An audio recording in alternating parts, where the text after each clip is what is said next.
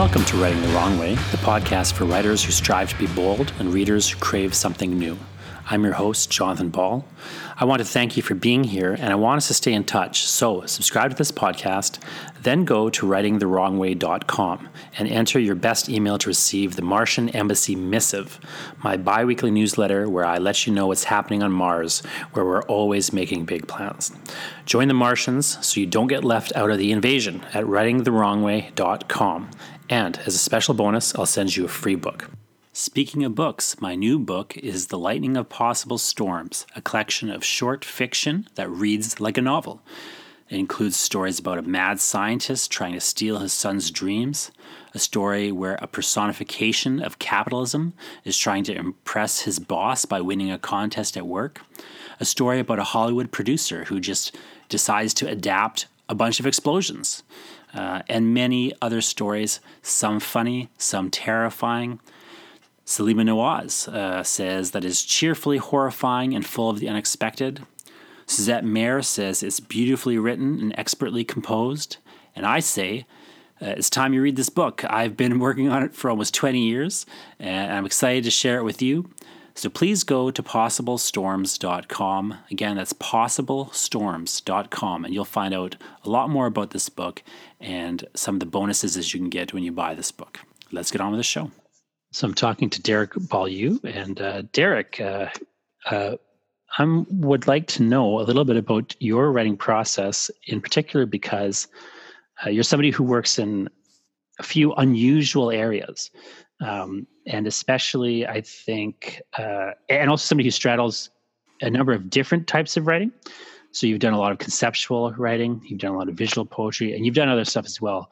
So I was hoping you could maybe just start a little bit by talking a bit about what kind of makes you interested in writing in a kind of broad sense, and like how you come at writing as a person who has, at this point, a body of work, and is very much has moved within that body of work from sort of to different directions. Like you've had, from my point of view, having known you a while and seen your work for quite a while, I've seen like phases of your, body of work. It seems very,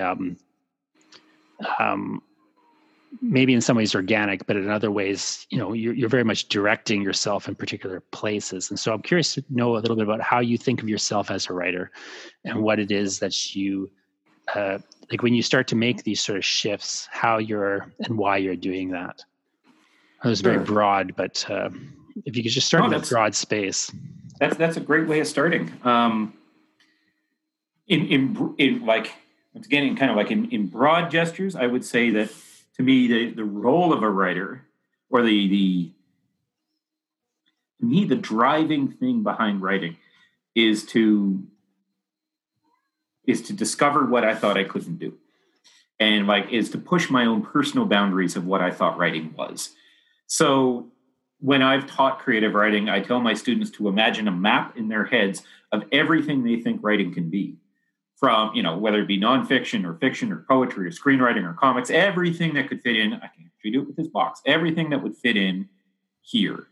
That's your map of what writing is. That's the whole world. Now to me, it's your job as a writer to walk up to the edge of that map and add an inch. Add a little bit more. Find out, okay, this is everything I think writing can be. Now explore all that. And that's your reading, that's your research, that's your becoming a writer. Your being a writer is expanding that map a little bit more off the top of the screen here, so that you're actually challenging yourself. And so how do I apply that? I've joked that if I start a project, and I've cribbed this from friends, but if I start a project and I can say, if I ask myself the question, is this writing? Not is this good or is this bad, but is this writing? And I can't answer that question. I can't say, yes, it's writing, or no, it's not writing. If it sits in that kind of, I don't really know, then that's where I want to be. That's where I like spending my time, because it means and this is the ideal project. The ideal project to me is pushing my writing, pushing myself to discover things I didn't think I could do, and to try to expand what I thought writing was at all. So can you give a couple examples of the kinds of things you've done then in your career, like some of the stranger projects maybe you've pursued? Just a few examples. Now, people can see some of these at your website, but just, talk a little bit about some of your bigger projects you've done. Well, I mean, even mentioning the website, and thank you for that, even the fact, and I'll take a side path for a second, that same idea of, is this blank question mark? My website often embodies the idea is this publishing? And is it responsible publishing? Is it responsible publishing that when your publisher has taken all the time and put out your book and spent all that money, is it responsible for you as an author to take the PDF and post it on your website for free? Is it responsible for you to take your entire body of work and have it available for people to take and do anything they want with? For free? I don't know, which is why I've done it, which is why we could actually have this conversation that almost everything I've ever written is available as free downloadable PDFs on my website, so you can just help yourself. Now, can you just say your website name right here, just so people have it in the spot? It's www.derekbeaulieu.wordpress.com. Sure. And if you look across the top, one of the little links is PDFs, and you just click on there, and it lists everything. Yeah, all Derek's books there. Yep, help yourself. And the idea is that I think that writing circulates best. I think that it serves its purpose best when it's in dialogue with other writers and with other readers. That it's not a monologue. This isn't me just, turning on the hose and just spraying it into the world. This is me wanting to talk to other writers. This is me putting something out and saying, I don't know what to do with this. Or what do you think of this? Or help me grow. Or maybe help you grow. So I put all this material out there hoping for remixes, responses, reviews, conversations, opportunities, and it never fails. It always brings strange things back. So, and it always pushes my writing forward to challenge me to do strange things with it. So some of the stranger projects, some of the more unusual projects have been in responses to other people's writing. Like I said, I think writing is in dialogue. So as an example, Andy Warhol in 1968 put out a novel called A Novel. Now, being that it was Warhol, I did say he put out a novel. He didn't write it, he asked a couple of the people that kept hanging around his factory to carry around tape recorders with them everywhere they went for a series of weekends and record everything they said, all the conversations that they had on a series of tapes. Then he took those tapes and hired a bunch of stenography students, a bunch of writing students from the local high school to transcribe them. Just like, listen in and write down everything you hear. One of those students ended up being Mo Tucker, who was the drummer for the Velvet Underground. She was like 16 when she did this. And so just type out everything that you hear.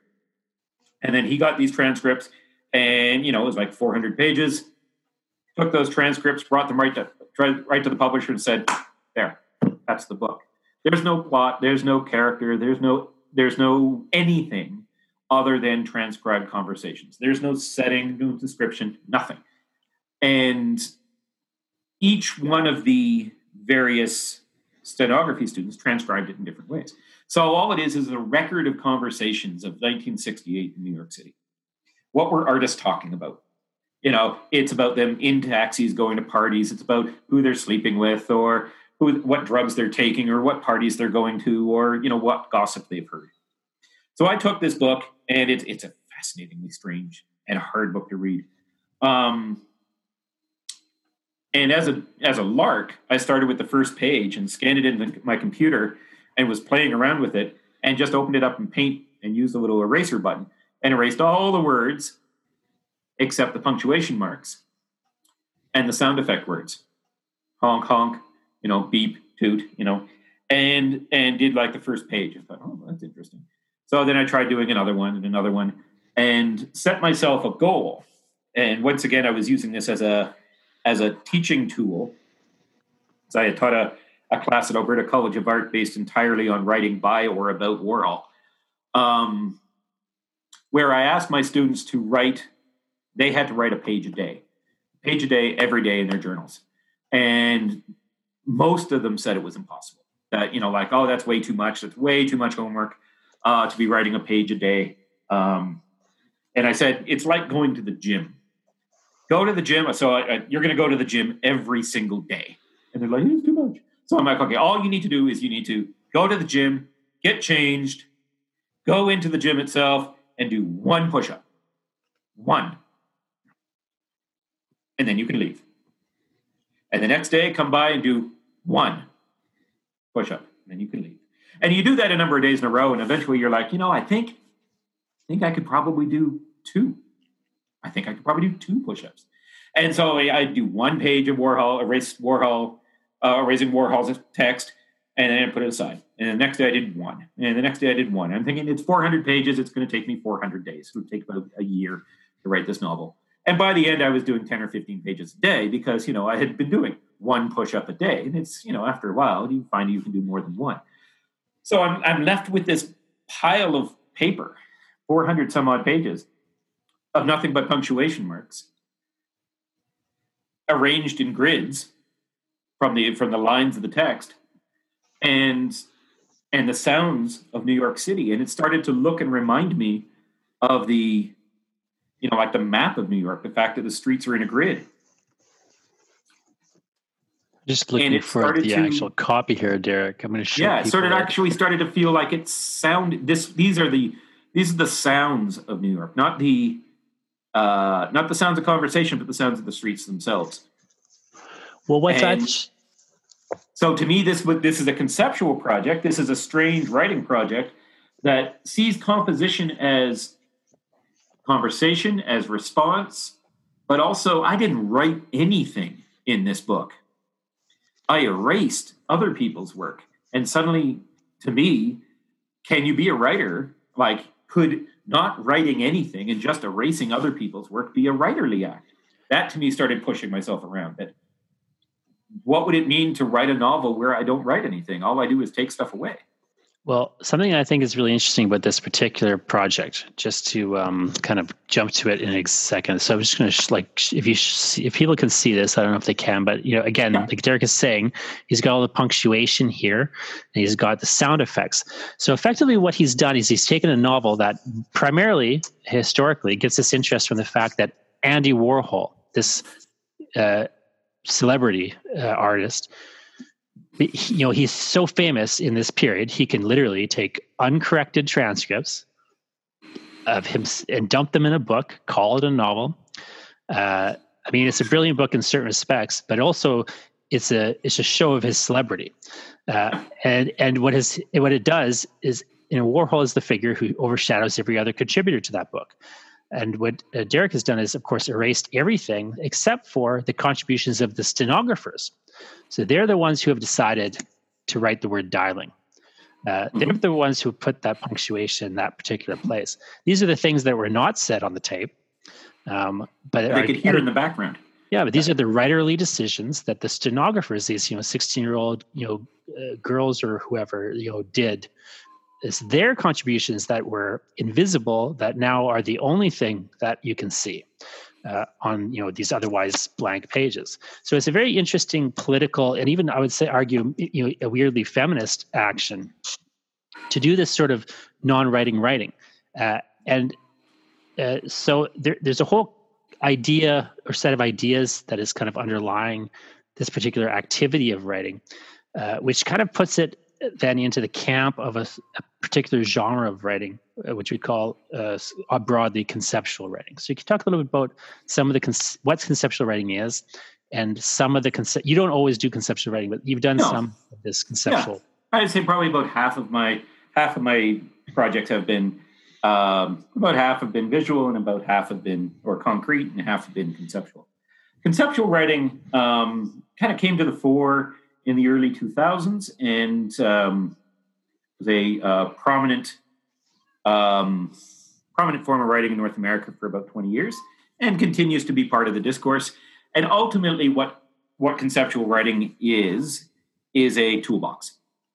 It's a set of tools about looking at writing that absolutely are part of a literary canon. These are tools that many, many, many writers have used over hundreds of years. None of it is particularly new. What conceptual writing did that made it new was isolate these tools and say, use these tools primarily, not as a complementary act to the act of creation, but to foreground these tools over other ones. And they tended to be what sometimes was called uncreative tools. So it would be uncreative writing. So the idea would be to copy, to erase, to plagiarize, to hire other people to do your writing for you, to write a machine, write a computer program to harvest information off the internet, or to write it for to create a program that would write your novel while you have dinner. Basically look at all these other ways of writing that both seem. My cat is having a tantrum. I was going to say that. The tools seem non-writerly. They seem like an affront to writing because there are all these things that seem to undermine the honesty, the heartfeltness, the emotion of writing, the emotion of being a writer, that personality. And yet they're all tools that have been used by writers, as I said, for hundreds of years. So whether that be writing under constraint, using only one vowel, or only sentences a certain number of words, or that kind of perspective, you're seeing that in Roman poetry back, poetry to the pre-Roman time. The idea of plagiarizing or lifting lines directly out of other people's writing. I mean, this is something Eliot was doing. None of these tools are new. But to isolate them and say, use just these tools, make this your toolbox, was a very interesting move, because what it did is it felt, despite the familiarity of the tools, you open it up and it's like, I know screwdrivers and hammers and wrenches. I got all this stuff. A lot of writers felt it was an affront. A lot of writers felt it was marginalizing the act of writing itself, when all it was doing was taking historical tools and saying, just use these ones and see what happens. And so what you got then was a series of novels that were transcriptions of conversations which is what Warhol did in 1968. So this was not particularly new. Erasures, computer-written novels, constraint-based novels, and poetry. Poetry being written in unusual perspectives, maybe only in the second person, you, or only in the first person, or in dialogue but no setting. All sorts of ways of kind of limit.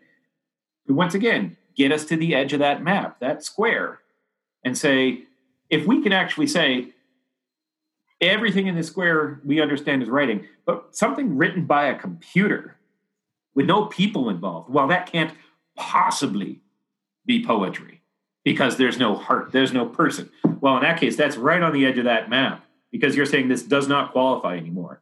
So what is it that we need to do as writers to make that qualify?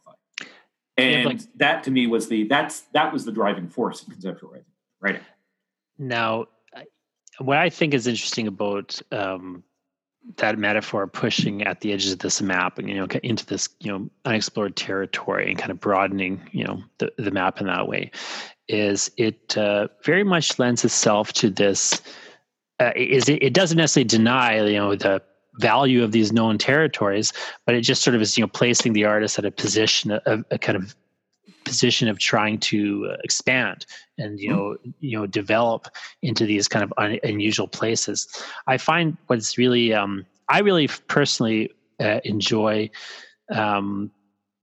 crossing different types of writing and trying to find sort of mutated hybrid kind of forms, which I think is a different approach, but has the same spirit, of trying to kind of move into a new direction. Although maybe it's less pushing out the edges of a map and more, trying to build, towers and dig ditches, down into the ground. But before we kind of get into the other sort of big chunk of what you do, which is these visual or concrete poems, I want to just note that like you've been talking about books and large projects, but you do have like ways in which you can work on a smaller scale. So Sure. You have in the Why Poetry Sucks anthology, you have, for example, which was edited by a very handsome Winnipeg-based author. Yes. But one of the pieces you have in here is called "Nothing Odd Can Last," and so and what can you talk a bit about that particular piece and where that comes from? Because I think it's a good example of what you're talking about, of kind of picking up on things that writers have already been doing for a long time, and just sort of like attaching oneself to a tradition at the same time that you're kind of maybe trying to move past. Yeah, well, I mean, I think that one of the to me, one of the responsibilities of a writer is to be a reader. You got to read deep. You got to read long. Like all this. You're constantly working.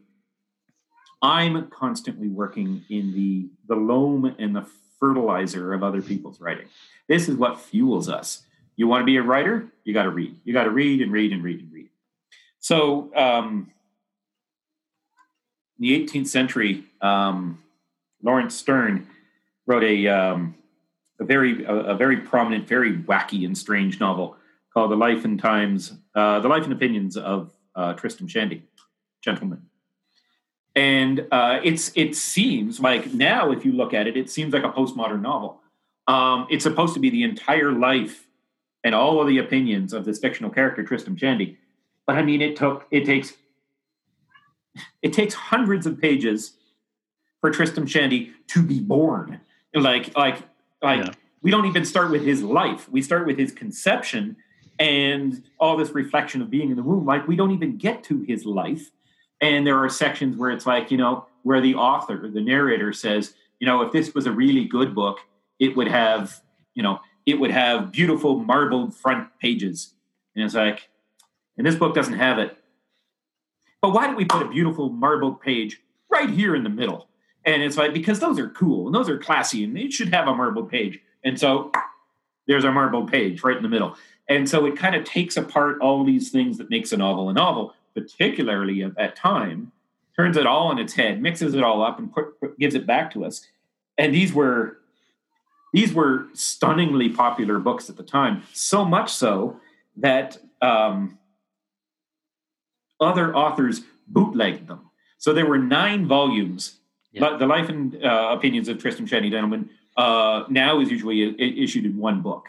But originally it came out 9 volumes.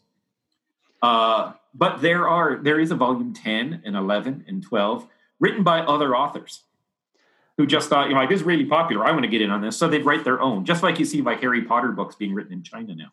My favorite part of Life and Opinions of Tristram Shandy is the fact that because he's publishing them serially in these, volumes, he has, there's time between the volumes coming out. And so at one later point in the book, he actually starts to address critics of the earlier volumes inside of the book. At one point he says, critics have complained that, I have too many digressions in this novel. But I tell you, a novel is nothing but digressions. That's what the digressions are, the great soul of the novel.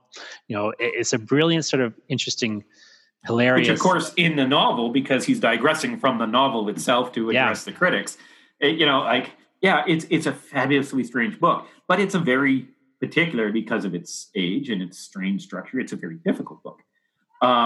So Nothing Odd That Can Last was actually a critique of Tristram Shandy when it first came out. That was a dismissive phrase a critic used. It was like, well, this is fine, but nothing this odd could last. Like, nobody's going to be reading this in 100 years. And of course we are. So that particular poem, I went online to a series of like Cole's Notes sites of like study guides and just pulled out all the questions that they suggested were good study questions, were good reflective questions, and just took them out of study manuals for Tristram Shandy and put them in a row and arranged them as a list without ever mentioning Tristram Shandy. So you start like, what they become these strangely reflective statements. It's like what you can't anchor them to that book. So they end up getting reflected back on the poem, but also on the author itself or the reader. And it becomes this strange kind of like, and I like the fact that they can start mirroring, like hold this up against other books and see how it lasts, right? And so that for instance, that poem is entirely, it's a collaged poem from other sources. So it's a collaged, plagiarized poem taken entirely from sentences of study guides for Tristram Shandy. I want to pinpoint a few things about that poem. So for people, watching this, students of writing or students of literature, who are kind of thinking through how they would write or how they would read in this manner, I just want to highlight a few of the specific practical things that you're doing. And you can kind of jump in here at any point you want to say something more about them. But so one, I want to point out that there is one, you're doing, this is an example of found poetry in the sense that you're pulling this material that you haven't written yourself and you're reproducing it, as a found, text or series of texts that you're collating here. Two, the title itself is a found text as well, but it's from a different source. It's not one of these questions. It's, as you say, this original contemporary at the time of that book coming out, this criticism of the book. That is operating as a title. And so that title is also a reference and an allusion as well. You could take that title and run it through Google. In fact, a student would, right? If they didn't know what they were trying to do, they would take the title, put strings around it, run it through Google. You would find the original quote. And that's when you would start to anchor. So the title does sort of in a weird way, not directly, but kind of indirectly start to anchor it to the original text and provide a bit of that context. Even as this kind of a joke, an ironic joke, here, although, he's saying nothing odd can last, here is the proof that this odd thing has lasted. And it ends up being a comment on conceptual writing itself that a lot of people were like, writing like this isn't going to last. Nothing this odd can possibly stick around. And it has had lasting impact. And here we are, 20 some odd years later since this series of toolboxes gained prominence. And we're still talking about it. So even if you're thinking that the poem itself, nobody's going to read this, it's too weird.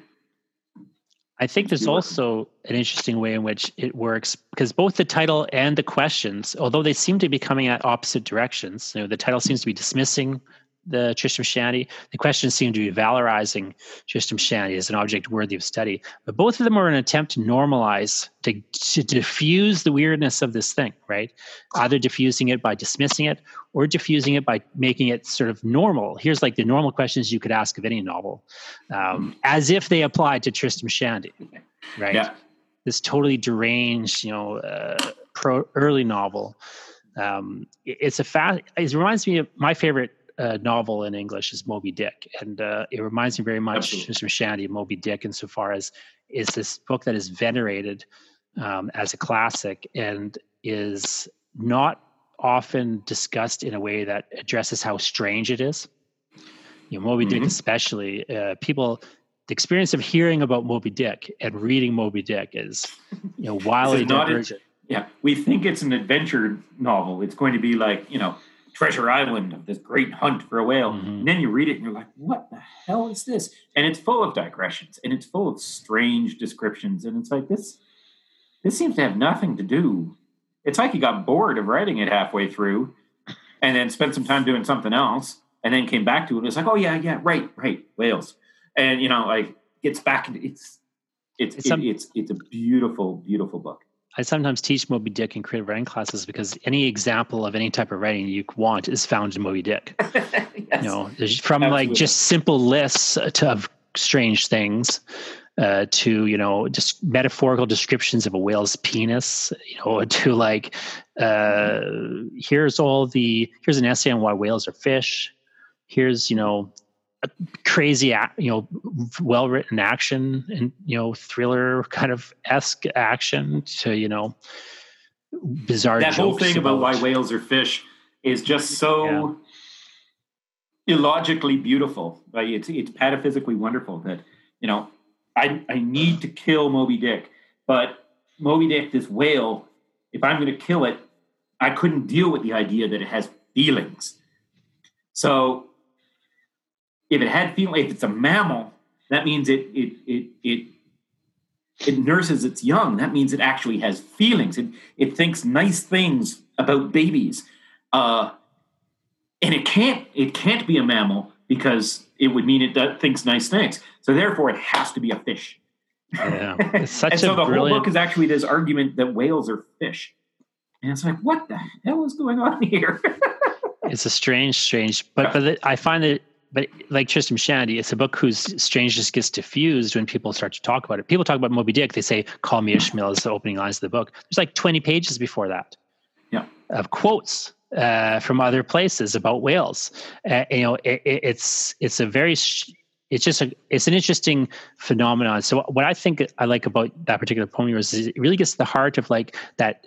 In addition to being kind of a bit of a joke and kind of a self-reflexive kind of poking fun at critics of conceptual writing and whatnot, it also inserts it into that tradition and provides a real defense of it. But at the same time, it kind of gets into that whole. It almost criticizes conceptual writing as well as being this. It has this double-edged sword of like, once it starts to enter the academy, once it starts to kind of come, once the weirdness gets to cut off from it and it becomes normalized, there's going to be that edge lost. Like it's got a lot of different ways in which it can operate. Once a poem starts getting talked about on Zoom, it's not really exciting anymore. In some ways, right. And then you also have this poem in What Poetry Sucks, which is January 28, 1986. Again, just a date for a title that provides a bit of a clue to what the poem would be of it. What I love about this poem is it reads like a Warner Brothers cartoon, right? There's George. Where does she come up from, George? Yeah, but where does it come up? Like I keep thinking of that of George, the kind of Mice and Men, Warner Brothers reference. So this particular poem. So while the first one is all a found poem, it's all phrases stolen. This poem is made of a transcript, and this is a transcript of a home video, a home video. Somebody just literally standing on their street with a video camera, looking up at the sky, watching the Challenger take off, and it gets up into the sky, and of course it explodes and it blows up. And years later. People thought that the only footage of the Challenger explosion was what you were seeing in the news. And years later, this particular footage came to light of somebody who had filmed it from their own perspective on their street. And to me, once again, it was this. I watched this video, and I was very familiar with the explosion. We had seen this before, but what made it strange to me was listening to this fellow's narration, which was, like you said, strangely comedic, totally separate from what you're watching, completely inane, and yet engaging with this incredibly touching, incredibly moving moment in American history that comes across as just this dumb narration. And so all I did once again was just listen to that video and just write down what he says. That's it. No context, no setting, no anything other than it's a monologue. It's dropped right in there. I don't know if it belongs coming out of Hamlet's mouth or not, but it's just this monologue of dumb, like this total dumb. And yet, like I said, this is for poetry. We think that poets, once again, we think that a lot of poetry is about a particularly erudite, particularly beautiful or well-written, well-wrought response to an emotive moment. Like something has broken my heart, so I write beautifully about it. And yet, for the Challenger explosion, here we are faced with something tragic, something, horrible. This is actually the reality of an emotive response to the Challenger explosion. This is what people said when they saw it. They weren't crying. They were like, wow, that doesn't look good. Like, hey, George, where's it supposed to come? Like, it's completely inane. That is actually the transcript of a real emotive response. This is poetry. This is the emotion of tragedy. This is what Hamlet would actually have said when faced with his ghost. I always say when I read horror novels, my favorite genre is horror and the horror novel. But my complaint about horror novels is that they're the trend in horror is to cleanly narrate things in a very straightforward manner. And to me, if it's so horrible, it should be hard to talk about. And so what I like is writers who start to kind of break down almost, like the story breaks down in a certain respect when they hit that point. But just to kind of go back to your earlier point and flip it a little bit before we move on to talking about visual poetry. You mentioned the toolbox and conceptual writing is, here's a just different way to get a toolbox. What strikes me about the Challenger poem is that there's actually another Challenger poem by another conceptual writer. Kenneth Goldsmith wrote a conceptual piece that deals with the same tragedy, where he takes these transcripts from news reports covering the event. And that's from his book, 11 American Deaths and Disasters. And in that particular part on the Challenger disaster, there's a moment where this child has called into a radio show, and they're reporting. A child called in and asked, "Was it the apple that caused the explosion?" Because he had given this woman an apple, this school teacher an apple before she went into space, and he wanted to know was there something wrong with the apple? Did the apple cause this? And it's such a heartbreaking moment. Like, it's exactly the kind of detail you would put into a novel. And it's been found. But Goldsmith has no skill as a novelist. He's literally transcribing some news report. Again, these people aren't novelists. It's just this weird, it's a different way to get the exact same thing that a novelist would get at that moment in a different direction. But they would, so here's another tool getting to that same place in another direction. Why it works in Goldsmith is what he reveals in that operation is that we have this way we're just trying to fit this senseless thing into a story. We just want it to be a story. And what you see all the time in that Goldsmith book is we see the process of this chaos becoming an ordered narrative. And we get to see it. Whereas, in the live event happening, we don't, see it, but it's all happening. We need it to make sense. We need it to boil down to this child worrying that maybe he caused it because he gave her an apple. And in that book in that book by Goldsmith, you see a myth being created. That, it starts off as just chaos and noise.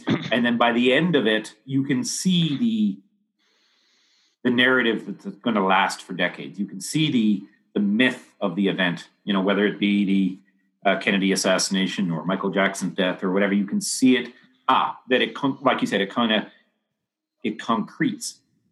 He was on, I forget it was Jon Stewart or the Colbert Report, but somebody had on Colbert Report, but Colbert had asked him, "Is it vampiric to write a book like this?" And I was a little annoyed about Goldsmith's answer because I think the correct answer is that it is vampiric, and he's highlighting the vampirism that is apparent in these moments. They're covering on the news, and there becomes a moment where it seeds into vampirism, and we start to see it becoming a national myth. And we see, I think the vampirism is the point and the reason to do it, as opposed to a thing you need to defend yourself from charges from.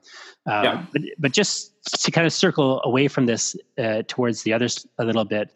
The other thing that you've become very well known for, in fact, you were known for this well before you started really doing conceptual writing, is what we call concrete poetry, which is a subgenre or type of visual poetry. Yep. And can you talk a bit about what visual poetry is and sort of how, you've kind of played into that? Sure. That plays into your body of work.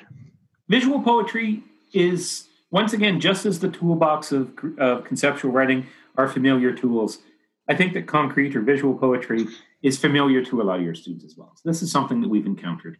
It's something that many of us have been taught in, grade school, to create a poem that's shaped like a thing, use the word APPLE to create an apple, maybe with WORM kind of sticking out of it. So there's the worm and the apple. shaped poetry.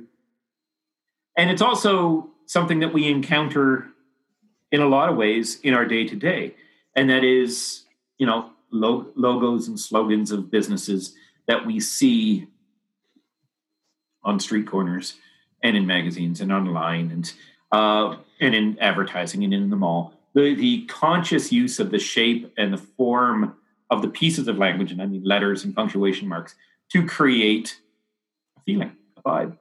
So what the concrete poetry that I use basically does is it looks at the smallest particles of language. So letters, punctuation marks, or even the pieces of letters, the ascenders, the round part of a C, and works to try to create the same level of, and this sounds sappy, but the same level of beauty or the same level of